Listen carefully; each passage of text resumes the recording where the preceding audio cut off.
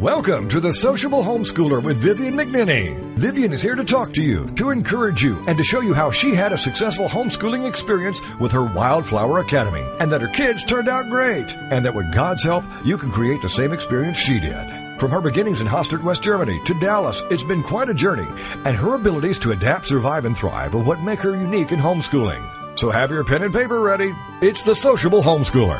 And now, here's your host, Vivian McNinney. Go on your way, carry no purse, no bag, no sandals. Whoever listens to you listens to me, and whoever rejects you rejects me, and whoever rejects me rejects the one who sent me. Luke 10, verse 3 to 4 and 16. Good evening and good afternoon. Welcome to The Sociable Homeschooler. My name is Vivian McNinney, and I'm thrilled to be with you today to offer homeschool insights and delights from our household, where God is present in the dust upon my dark furniture and the weeds in my flower beds. Housework and gardening are not two of my most favourite things to do about the home and garden, but I manage it once a week and have found, as my mother taught me, praying through mundane tasks helps muchly. Sunny days mean raised spirits, and we're happily enjoying our lovely English summer in our incredibly quiet flat. Each week, I entice an unsuspecting, hugely fascinating person to join me for part of the show. I offer intangibles like social media exposure. I would hand round crisps and cucumber sandwiches and pour frosted glasses of Ribena if I was face-to-face. Honest, I would. My fearless guests join me anyway to talk about aspects of family life which usually relate to homeschooling and always speak straight to the heart of parents who place the responsibility of child-rearing above their highest joy. Today, I'm embarking on a travelling theme, since it is the season, and I have a whole family on the show who have been away from their home for 5 years. You won't want to miss the Gifford family talking about their travels, so stay put. On the family front, I'll be talking about holidays we took when the children were young, so what are we waiting for? When I first got married, I imagined I'd travel extensively with my blue-eyed tour manager. He was in the music business and had been paid to travel around the world with famous people, ensuring they were in the right place at the right time, performing on the right stage in the right city. I imagined his expertise would be shared with me, his wife, and we'd enjoy a life of moving, never long in one place, slow-handing it around the world a bit at a time. The first house we bought, I knew we would only be in for a year. My experience was such that buying and selling property was a lucrative business. I was the expert on this one since Mr. Blue Eyes had never owned a house. Trust me, I said. Okay, he said. So here we were in Dallas, my southern gentleman off working on the road most of the time, me at Ticketmaster, living the corporate middle-class white picket fence suburban life of sorts. On my own. When my tour manager came in off the road, the last thing he wanted to do was go gadding around the world, or America, or even Dallas. He just wanted to chillax, cook, potter, build, clean, in short, be a house husband. He loved his home, everything about it, the potential, the maintenance, the wood, the flower bed digging, the pool installation, even the taming of the back 40. In short, we were not going to be travelling anywhere fast, not as a couple or later as a family. When he was home, that's where he wanted to be, and it took me 28 years to pry him from his castle. By then, our immediate vicinity had changed. The cul-de-sac we bought the house on opened out onto a main road. Fields were replaced by shopping centres and cinemas. New housing developments popped up on what was scrubland. Traffic down our sleepy, leafy boulevard increased, and the neighbourhood was given over to renters on all sides. Oh, and we had 4 children. I'd quit my job to homeschool. Money became precious, and the house started to feel like a bit of a millstone, with family life nudging home improvement further and further down the list of priorities.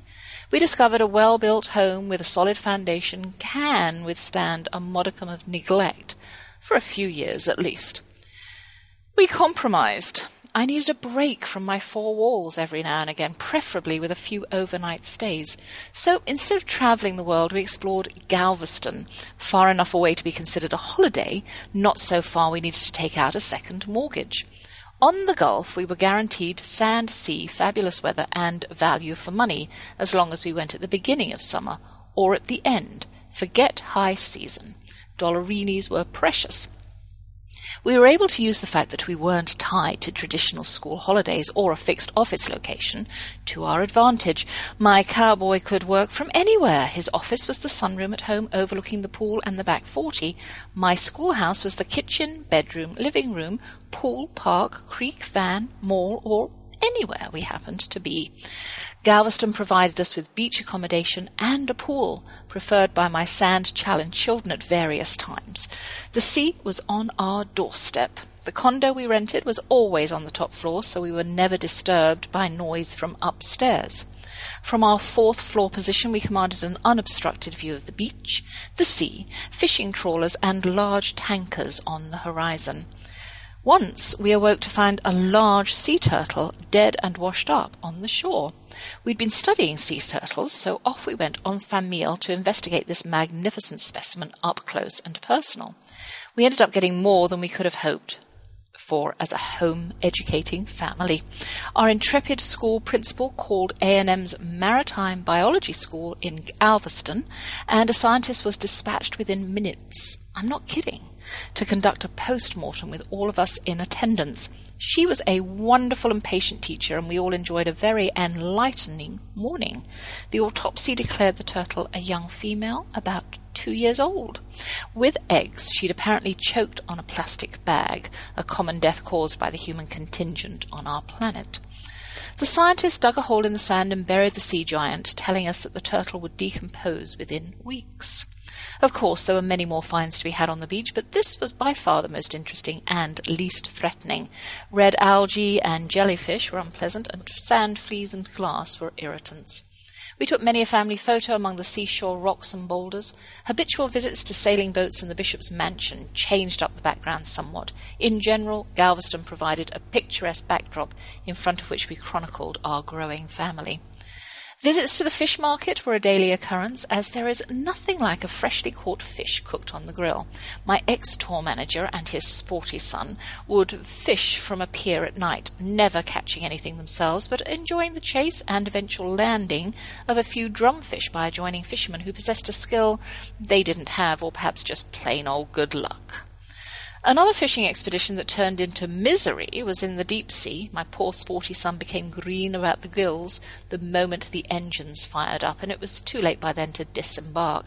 He spent 4 hours not being very happy, while men fished and women cooked. The combined smell of bacon and eggs and raw fish is one he will remember forever. Close to Galveston was the Houston Space Center, faithfully visited every year by enthusiastic pops and any child who wanted to go. My oldest son dreamed of being an astronaut and loved all things NASA. His brother enjoyed the simulators and other rides. My youngest daughter liked the clothing, and her older sister enjoyed all, and still does, the freeze-dried food, in particular the ice cream. During these excursions, I stayed on the beach to save money. That was a good excuse. And to soak up the rays. The odd margarita added to my total relaxation sensation. Sleeping arrangements for the most part didn't change during our Galveston years. We usually rented the same condo, and when we didn't, there was always a pull-out sofa instead of bunks just inside the front door for the girls. The boys, being older, got the twin beds in the spare room. My Texan and I always had our bedroom facing the sea, and the window seat served as a grand reading bay for me, with a window cracked open to let in the soft growling of the sea, gently lapping on the sand below. The laundry facilities were easy to use, and the children could be trusted with quarters and small packets of detergent to do whatever washing there was. It never amounted to much. My sporty son is famous for travelling light. He has been known to show up with nothing but the shorts he was standing up in. No T-shirt, no shoes. After that holiday, I took over the packing of his bag. Although we travelled by van and were barely restricted by space or weight, he preferred to make sure we didn't forget a surfboard or an umbrella rather than bothering about undies and toiletries. And I'm afraid roughing it is something I am not good at. My parents took me camping in Italy a couple of times, and for tent dwelling we really didn't rough it that badly, but there's something about showering in open stalls, even with a shower curtain, and being walked in on in a communal lavatory. I was 5 and he was a big Italian who called his friends over to see the Bella, while I was thinking, just drop the curtain. That has me nervous when called to striff off with only a piece of canvas between me and the rest of the world. And as parents, we went to a cabin at the lake a couple of times, and in the end, even though there were walls and our own bathroom, I found the rusticity unbearable. For me, Galveston was a holiday home with all the amenities. I enjoyed the kitchen and bathrooms, the bedroom and living room, the white walls, the seafaring decor and holiday atmosphere, and most of all, the balcony with a view. And talking about the sea and magnificent views, I'm fortunate today to be able to bring you part 1 of a conversation I had with Behan Gifford and her family aboard their sloop Totem in Malaysia. Behan and her husband Jamie school their 3 children on board and have been sailing the seas for 5 years. We'll be talking about their marriage, their decision to buy Totem and take off sailing, cultural differences they've encountered, people's reactions to what they were doing, and you'll hear their children chip in about their stay in Australia. And that's all coming up next on The Sociable Homeschooler. So come back and listen to more. How do you handle toddlers, teens, and tirades when homeschooling? That's what we're working on now. It's Vivian McNinney, the Sociable Homeschooler, and we'll be right back after these. Hi everybody, this is Pete Dix of Beatles and Beyond. Why don't we all come together and hear some of the tracks off the latest Beatles release on this radio station.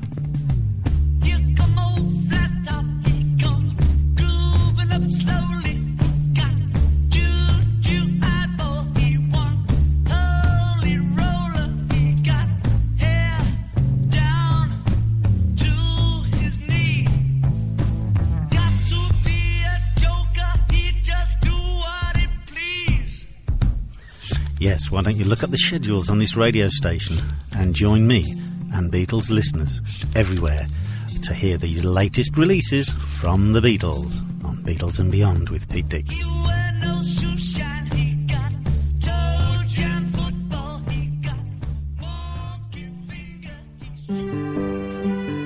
Welcome back to The Sociable Homeschooler with Vivian McNinney, the show for any homeschooler at any point in their homeschooling career.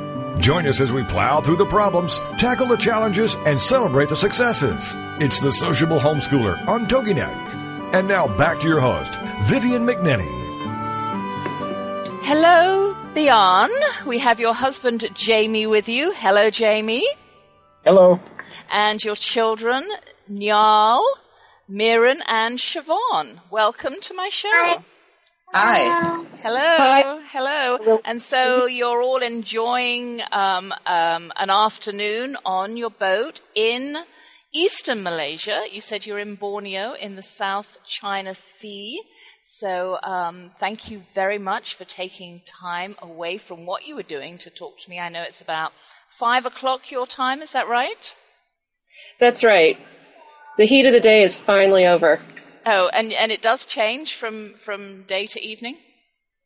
It's nice. It can get really hot and humid in the middle of the day, and right about now is when it just starts to get more comfortable. It's quite pleasant. Well, good. I can't say that about Texas, where I've lived for many years. There's no difference in temperature at any time of the day. It just stays. If it's 90 degrees at noon, it's 90 degrees at 9 or 10 o'clock at night as well. And we just go, oh, do we ever get a break?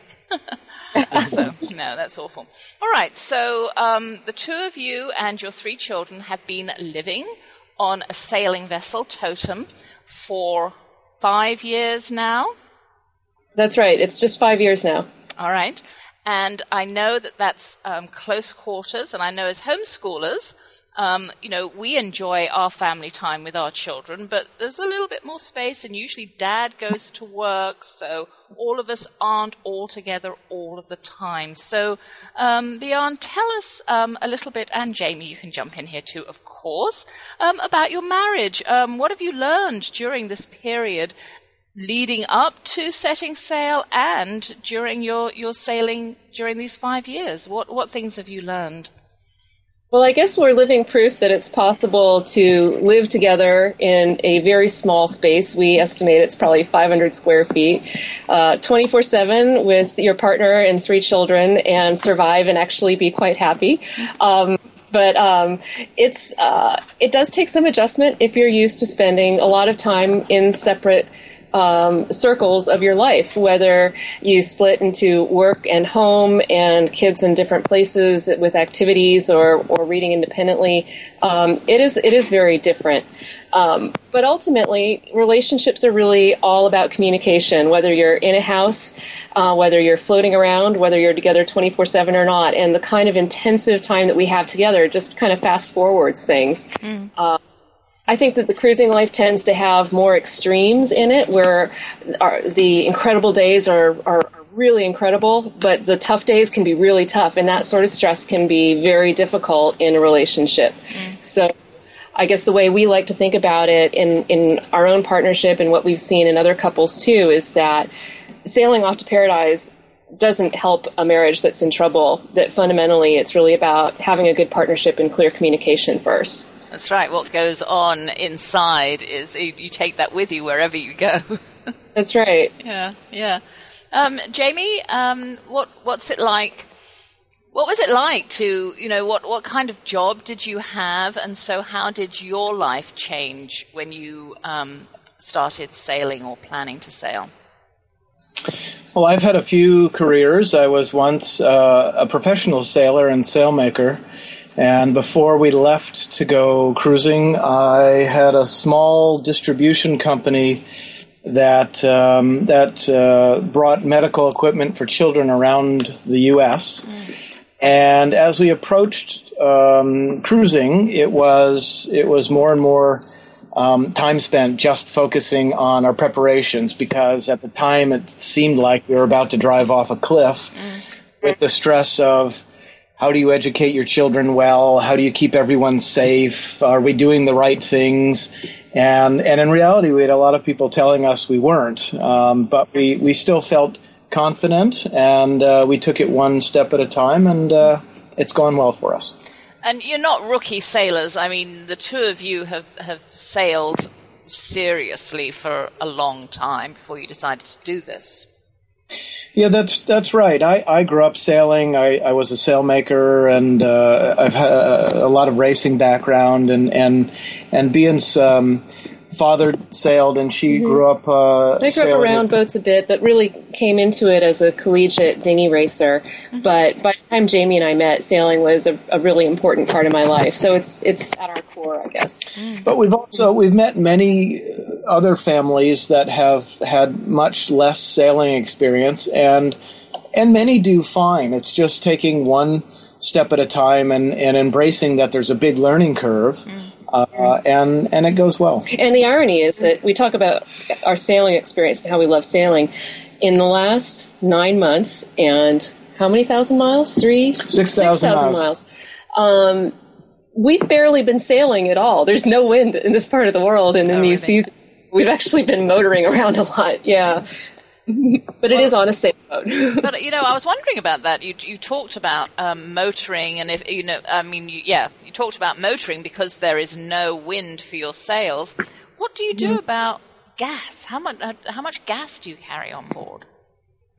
We've got a couple of tanks, and our tankage is sufficient for a range that can get us from point to point. We just make sure we know where we can fuel up when we need to.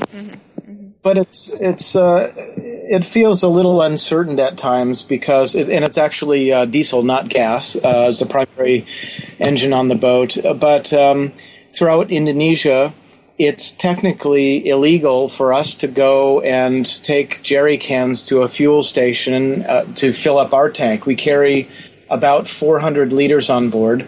And so oftentimes we would be in an anchorage and just ask the nearest fishing vessel, can we buy any diesel from you? And almost always, yes, because they make a little bit of profit on the deal and they're happy to help out. And so that's how it's normally gone. But it's a lot of work carrying jerry cans around. Yeah, I bet. Right, so you're happy to have the wind in your sails, but the weather doesn't always cooperate, or is it just the part of the world that you're in? Right now, it's a function of the part of the world that we're in. Yeah. All right, so you set sail. When you were younger, what did you expect your lives to look like? Did you think that you would be doing this? I never did, no. But Jamie did. I did. I grew up wanting this. And the irony for that is that as I got older and I was sailing a lot, I thought it would never happen, and to me, the dream dropped. He was burned out. He sailed so much it wasn't fun anymore. And it was returning to sailing when Behan really enjoyed it, and we decided that we wanted to do it as a family in Puget Sound. Mm-hmm. We really had fun with it, and then she said, "Well, let's turn this into a bigger thing." So it was Behan's motivation that got me back into the idea that this is possible. Yeah, that's great. Well, I had a guest on a few weeks ago who said you shouldn't wait to do things. The present is always the best time, because I had a son who gave up his career job because he wanted to start his own business. He just quit working so that he could focus on his own business. And I'm kind of thinking, oh my goodness, well, I suppose he's young. It's the best time to do it because he doesn't have commitments yet and that. And this guest of mine said, all time is the best time. If you really want to do something, you need to do it no matter how old you get. You just need to go ahead and do it. Just take the plunge. Is that how you felt when you decided to do this? Absolutely. Yeah, I think that's right, because who wants to have regrets for what they didn't do later in life? That's right. And so many people are so worried, about the future and about they just live their lives with worry, and you just can't do that, can you? Well, you can't. Things certainly don't always go right, but it's okay to make mistakes. Yeah. And I think if you put thought into what you're doing so that you minimize the risk, but at least you go forward and you try it, the outcome's usually pretty good. Well, I read in one of your posts that here you are on a boat, and you're sometimes 1,000 miles out. Now that freaks me out, because I don't think I could be in the middle of the ocean without seeing land. I'm not really a water person, but I couldn't be in the middle of the Australian outback either, knowing that I can't walk anywhere because I'm just too far. You're isolated. There's all of this vast expanse of empty ocean. How does it feel to be that exposed? It's a two-sided coin, I think. On the one hand, it is just an amazing feeling when the stars are as clear as they are on Earth, and the sky is bright in the day, and the water's clear, and there's no other human around except who's on our boat. It really is wonderful. But there's also this precarious sense in the back of mine that says, what if we have a mechanical problem?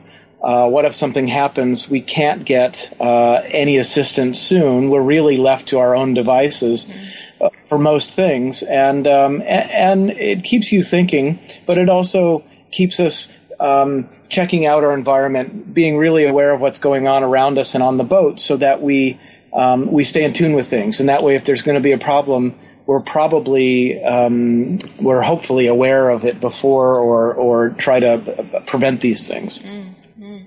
Do you have to, like a flight plan, do you have to, sort of submit your course anywhere? No, you don't. You can, and it's a really good idea before a long passage, and we call it a float plan, a lot like a flight plan. Yeah.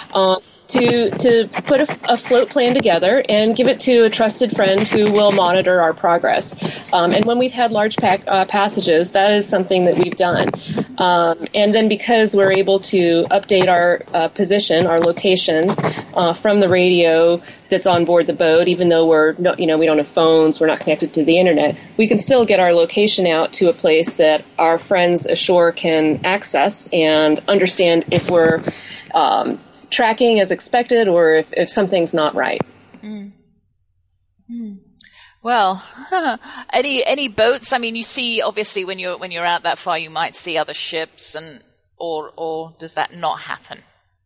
It's pretty uncommon, actually, Really? when we're far out. If we're following a coastline and a few hundred miles offshore, then often we see ships, and every once in a while we come in close proximity to another boat, and that's a fun event because, for example, once we were off the coast of Mexico, and a boat that we had met before heard us. They contacted us on the radio. They said that they had just caught quite a large yellowfin tuna, but they didn't have enough space on board their boat in the refrigerator to keep it, and asked if we wanted to come by. So we had this kind of met in the ocean.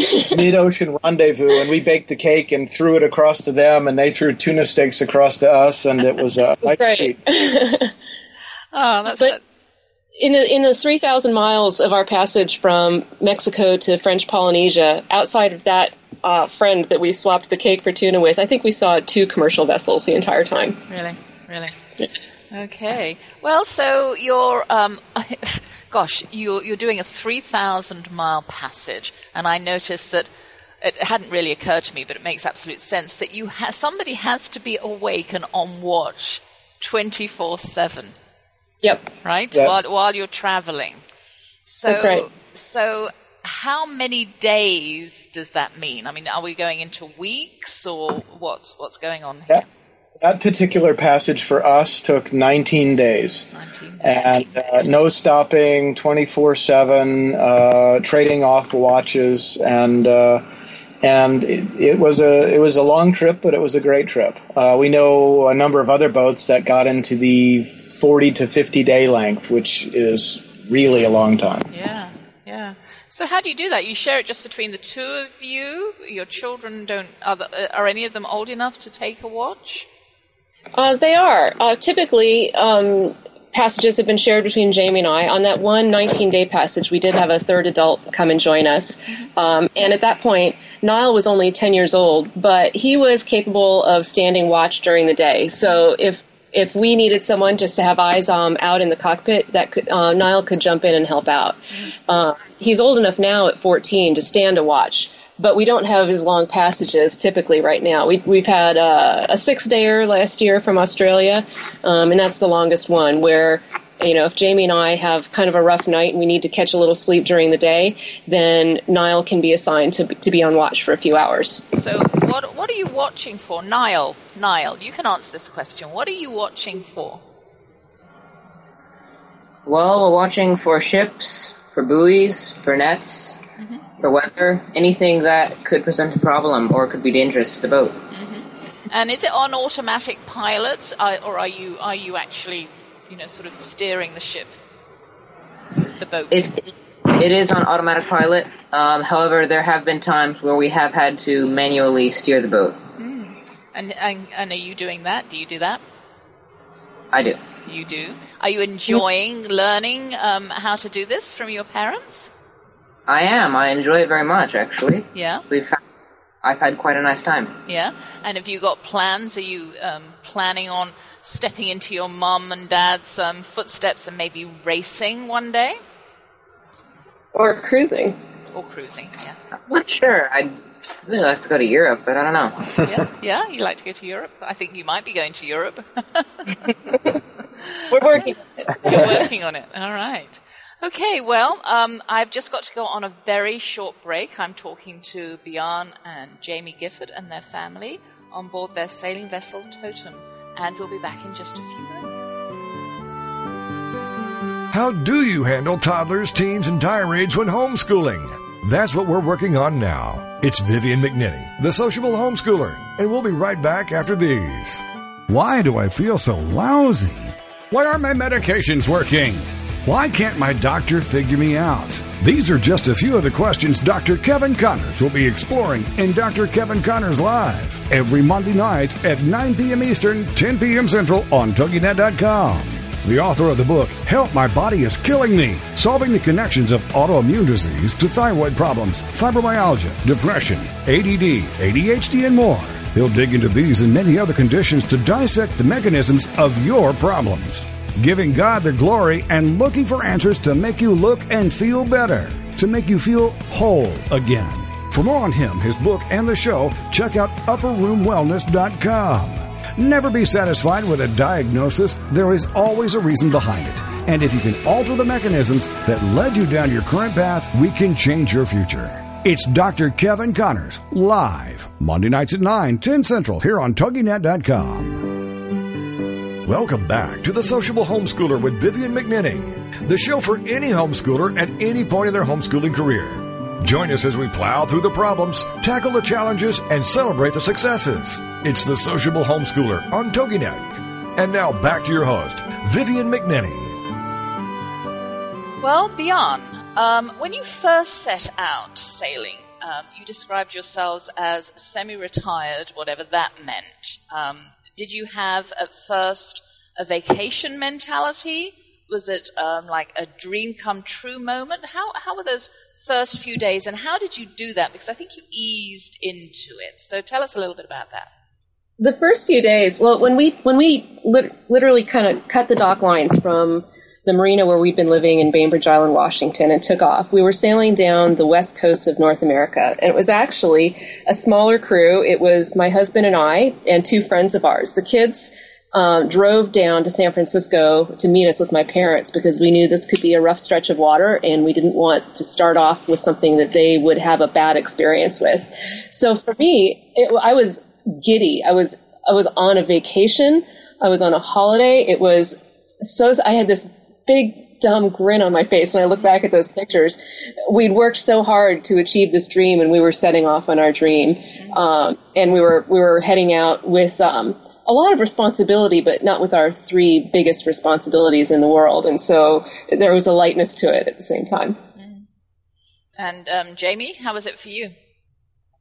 Oh, very much the same, but it quickly shifts for us, I guess, in a way that it's really, we're not living in a vacation mentality.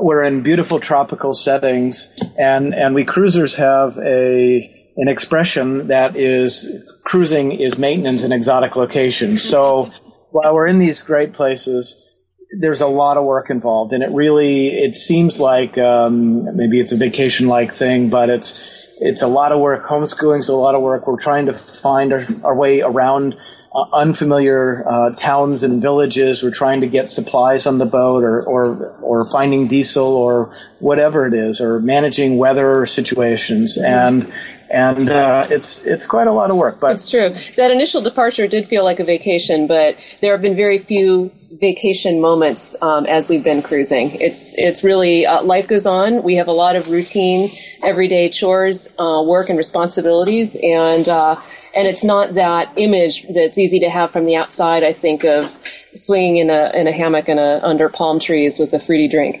Yeah, I'm sure you do that every now and again, though. Every now, absolutely, sure. we do. But now, all right. Well, I was going to talk about what does the Gifford family meal table look like while you're crossing and having to sort of be vigilant, and then when you actually moor in a marina. Do you moor in marinas? Is that what you do?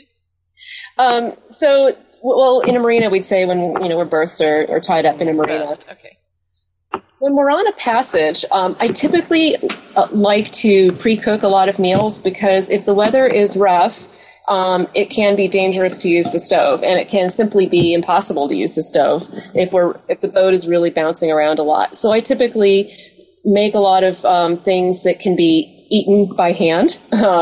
So if we were just sitting there in a very active boat, you can just feed yourself a burrito, and have things like cakes and breads that we can just tear off and eat, or hearty stews that'll stick to the bottom of a bowl you can dunk your bread in.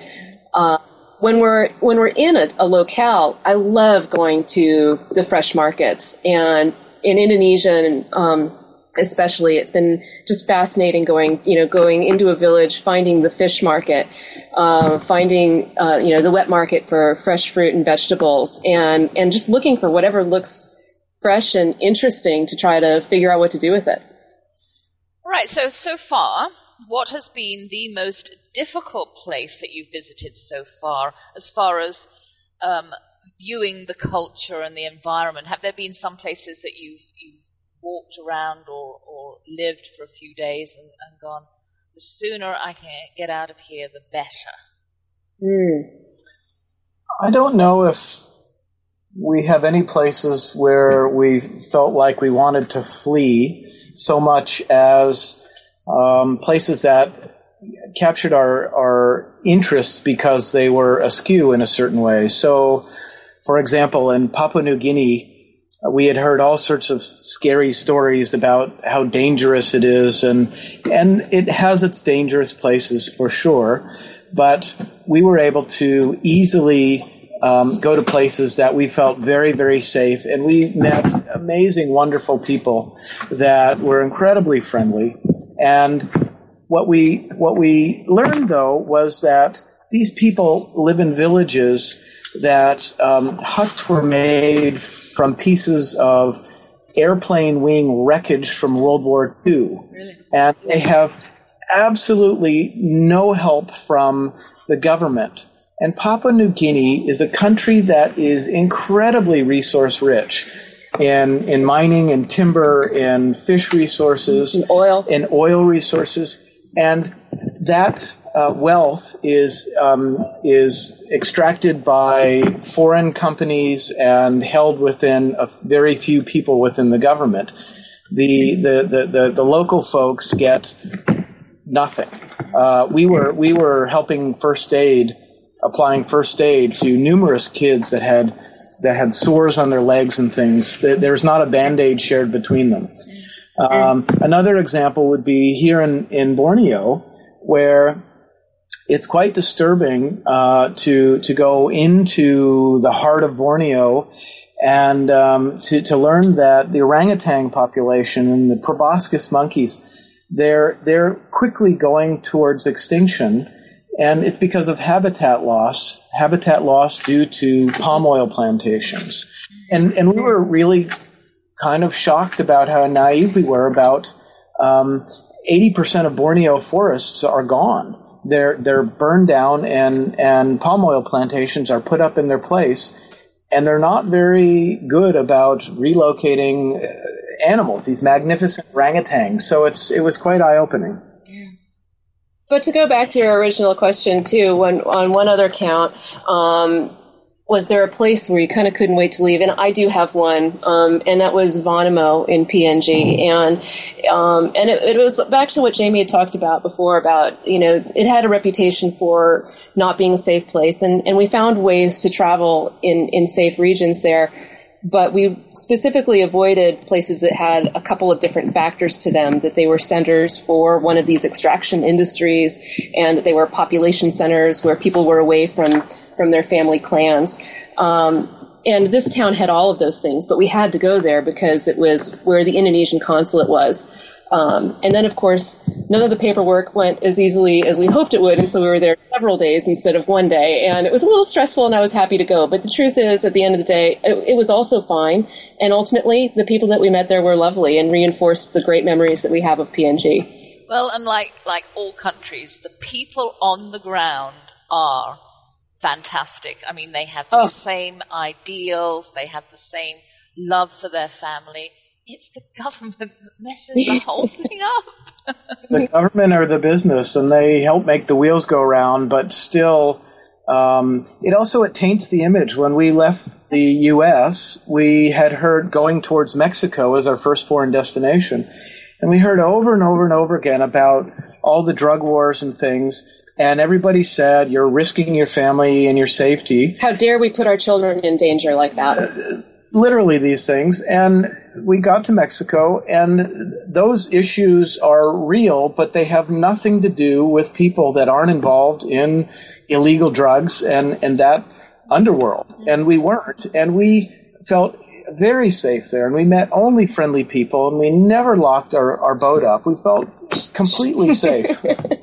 And a lot of people are put off. I mean, I've got American friends who will not leave America, and I want to go to India. With this time that I'm in England, my husband and I want to go to India, and some of my friends say, India, it's so dangerous. Why do you want to go there? And I'm going, oh, because I know. I've lived in England where we have the Southern Ireland situation, where the north, where there's a big problem with terrorists. When I was young, and people would say, "Don't go to Ireland." Well, it's only taking place in like 5 streets. The rest of Ireland is fine and safe to go to. I'm going, oh my goodness, sort of people are just so frightened. Fear stops people from doing a lot of things. So get over that. Okay, so not one of the first things, but you stopped in Australia for a while and worked, and you still lived on your sailing vessel, and you sent the children to school. What was going on there? Well, Australia was a great place for us to take a break and earn some money to enable us to keep traveling. And we were lucky to have a really solid opportunity where I spent some time working in my old profession. And Sydney for 1 year was beautiful, but too costly to put the kids in school. We relocated north to Brisbane, which was a different state, where the kids were able to get enrolled as work visa kids, and it was terrific. It was a great experience. Yeah. Well, so tell me, you said in Sydney they couldn't; it was too expensive to put them in school. So what did you do with them? Did you continue homeschooling them then? That's right. So Jamie was at home aboard the boat with the kids. He kept up homeschooling, and they've got to see and explore all the neat things that Sydney has to offer. And I trundled into the CBD and went to work every day. Yeah. So, Nyal, I have a question for you because I read a blog, and I'm not picking on you. I will talk to the others. But you said in your blog that school in Australia, the school you went to, was unmercifully strict. Tell me something about that. Well, unmercifully, I probably wrote that after being in detention, but I was actually. I mean, I really try to do my best, and I was putting a lot of effort into getting things right and, getting the dates right and everything. But I in Australia, I was in detention 3 times, twice because my bus was late, and thus I arrived at school late. And he's on the public transportation, so a little bit of his control. Yeah. And the other time was because I was wearing the wrong of several uniforms on a particular day. Right, you said that. So why did they have 3 separate uniforms? I have no clue. You don't know. You never found out. You never said ridiculous. Why. Honestly, you can't just, come to school in shorts or something. Yeah. I mean, it's here, so. So did you adjust at all to your year there? Well, I mean, when I started, I adjusted to the academics and the general routine very quickly. But it took me some time to adjust to the rules and all the students. I found it difficult to keep up with the deadlines. Yeah. So, Miran, tell me a little bit about your school experience in Australia. I know you had been to school. Had you been to kindergarten in America before you went? Yes. Yeah? Yeah, Miran, you only had kindergarten experience. Yeah. So, going to school in Brisbane, it was pretty new for you, wasn't it? Very. Yeah. So, can you tell me what you liked about school in Brisbane? It was enjoyable. Yeah. And then what about you, Siobhan? You had never been to school because you were a little bit young. So what was going to school in Australia like for you?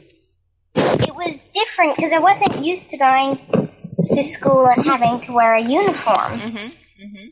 Because I've never been to a school where you have to wear a uniform. Right. Except Sydney, which was 2 weeks. No, we don't even usually bother with shoes at home, so. That's right. And did you go to the same school? Did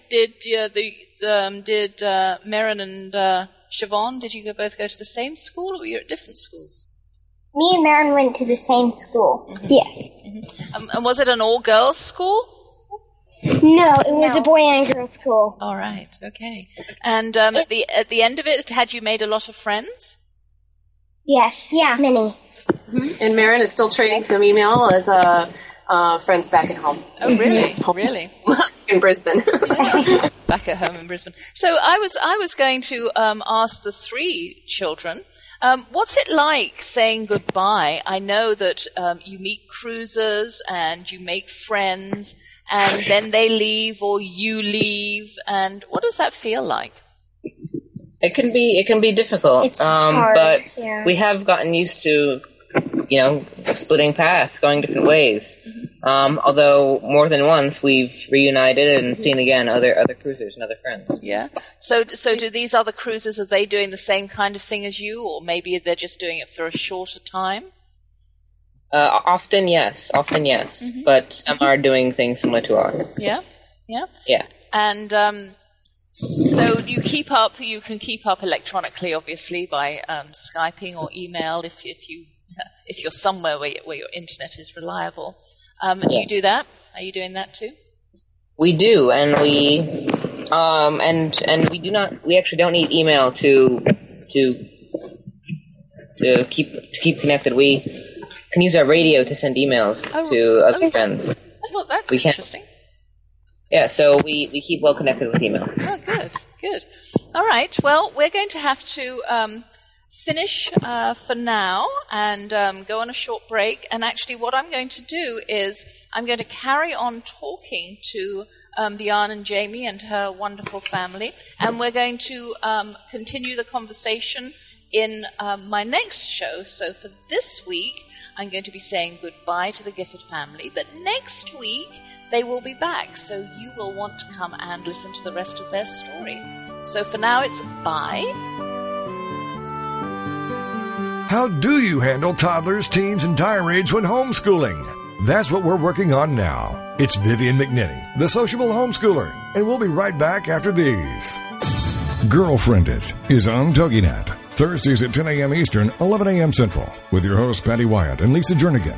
This show is your chance to share, learn, laugh, and connect with other women.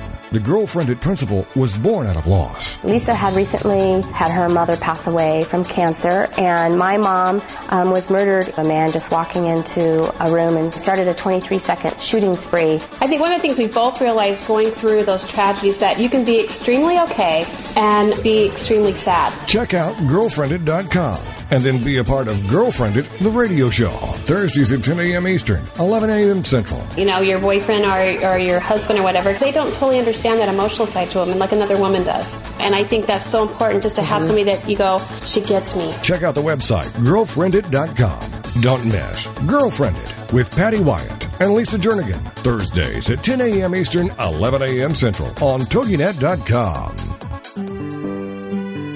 Welcome back to The Sociable Homeschooler with Vivian McNinney, the show for any homeschooler at any point in their homeschooling career. Join us as we plow through the problems, tackle the challenges, and celebrate the successes. It's The Sociable Homeschooler on TogiNet. And now back to your host, Vivian McNinney. I've been talking to the Gifford family, Behan and her husband Jamie, and their 3 children, Niall, Merrin and Siobhan, about their life on board their 47-foot sloop currently moored in Malaysia. They homeschool their 3 children on board and have been sailing for 5 years after deciding that regret was not something they wanted to live with. Both seasoned sailors, they took off on their adventure in the face of concern about their sanity. Living on board their sailing vessel suits them perfectly, although the lifestyle comes with its share of routine maintenance only in exotic locations, they say. They answer the question why with why not, and plan to stay out for as long as the family wants to. Follow Behan and her family on www.sv for sailing vessel -totem.blogspot.com. You'll find a link on my webpage. Next week, I'll bring you the second part of our conversation, so be sure to come back and hear more about this ordinary family living a remarkable life. Our family holidays to Galveston weren't exactly life on the high seas. I loved them nonetheless. Driving to the seaside was the best. Only once did we take our own van. Usually we rented a bus-like thing, and the novelty of room to spread out in made the journey a joy. We took all the perishables from the fridge in a cooler. The queen of picnics even then. I would make several sets of sandwiches to last a couple of stops and always break open a tin of shortbread. Sometimes we travelled at night so the children could sleep. One year we made the journey with my parents, who were visiting from England to see The Sound of Music that our oldest son was in. We had to wait until the show closed before leaving for our holiday, but we had the van packed and everyone was ready to leave at 6. The only ones who weren't so sure of a 5-hour trip with 4 exuberant children were my parents, but their fears were soon allayed because I always said, when you expect great things from your offspring, you will be rewarded. My positive vibes were the only thing bouncing off the walls that journey. After serenading us with a word-perfect run-through of all the numbers from The Sound of Music, they fell sound asleep. My parents rented their own condo on the floor below us, and the children took it in turns to spend a night with Granny and Grandpa and stay for breakfast. For us, the memories made while on holiday in a familiar place that we'd been frequenting since our oldest was a baby were invaluable.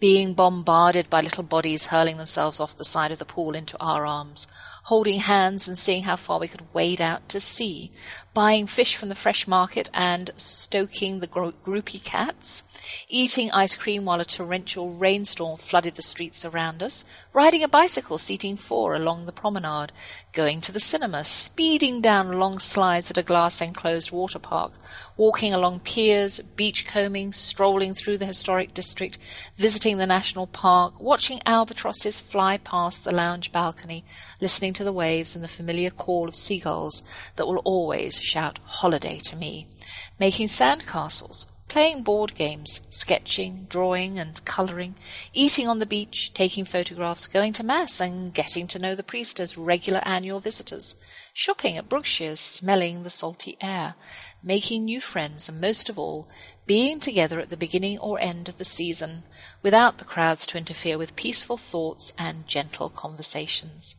My favourite thing about these holidays was the breaking of routine. We could eat when we wanted, sleep late.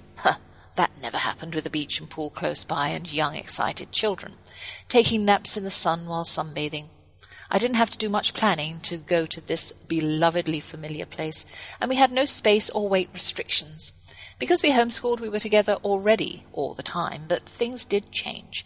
There was no formal school, but as in the case of the washed-up turtle, learning was going on all the time, whether they knew it or not, and those bonds just kept getting stronger. It seems I enjoy the familiar, doesn't it? I used to be just as happy having no routine, but somehow God has changed my heart to become more stable. Even when I'm moving, and these last few years have been a little upheavally, there are still things that stay constant. My morning habit of journaling, reading the Bible and praying, for example, goes with me wherever I am, as does the routine I've developed just before my show each week. It sets me up delightfully, and I feel more secure knowing I have special things to do before going live for an hour. I still get nervous, and this is my 178th show. My showtime in London is 6 hours later than when I'm in Texas, so I can be a little more adventurous knowing I have all day to make it back to my home studio in time to regale you with stories. So I do venture out a couple of times, which I'd never do in Texas, worried that I may get snarled up in traffic or break down. Not much can happen when walking in the park or going to the shops. On Fridays, after my devotions and yoga, my blue-eyed cowboy and I clean the flat. My producers always laugh that I scour the bathroom before going on air. Then I work on my show, check email and perhaps a blog, and maybe I write a little bit. I take a late shower after my computer work is finished, and my blue-eyed cowboy and I then trot off to the shops before lunch to get in the weekly food. This morning we were at the checkout unloading our basket, and the announcer came over the loudspeaker and said, "Good morning, Sainsbury's shoppers. Now that summer has finally joined us, why not look at our special fruits and salads, especially selected to enhance those picnics in the sun," or whatever it was she was advertising. We do love to make fun of our weather. I liked the fact that it was a personal message, not just a canned one. Then, after we've dragged everything home and unloaded, we have a late lunch and the first coffee of the day. I usually time my walk to get me home an hour before showtime to check internet connections and Skype. A forced march, as my Texan calls it, calms me down, and today I heard birds call and fall about obscurely from the trees, a brilliant observation made by Iris Murdoch in her book I'm reading called The Nice and the Good. And here I am, pleasantly enjoying the strong murmuration of bees. Another brilliant Iris Murdochism, don't you think? Anyway, I'm done with my murmurations for another week. I'll be back same time, same place next week with more adventures on the high seas with part 2 of my Gifford family conversation. It's Friday at noon in Texas or 6 p.m. here in Merry Old. Without further ado, I'll say thanks to my handsome husband who believes in love at first sight, our 4 children who are the result of that belief, the hard-working staff at TogiNet Radio, my guests Behan, Jamie, Niall, Maren, and Siobhan Gifford, and you, my faithful listeners, especially Hannah, Joel, Rosemary, Kathleen, Jane, Olivia, Esme, Millicent, Tina, and oodles of others who are part of my growing audience. Stay tuned to TogiNet all the time and catch lots of great shows to glide you through your day. Take care and be safe. The Lord bless you and keep you. The Lord make his face shine upon you. The Lord turn his face towards you and give you peace. Numbers 6, verses 24 to 26. Doop, doop, doop. Doop. Thank you for joining us for The Sociable Homeschooler with Vivian McNinney on TogiNet. The Sociable Homeschooler is Vivian's attempt to help dispel the stereotypical homeschool family. She and her husband have 4 grown children ages 24 to 18 who are willing guinea pigs for her foray into homeschooling, the Wildflower Academy, which flourished for 15 years. Vivian is here to be an encourager to all of you who are thinking of homeschooling. Plus, you'll have some great ideas on homework, vacations, keeping science projects in the house, and being popular versus popularity. So, we'll see you here next Friday for another engaging hour with a sociable homeschooler, Vivian McNinney. Friday afternoons at 5, 4 Central on TogiNet.com.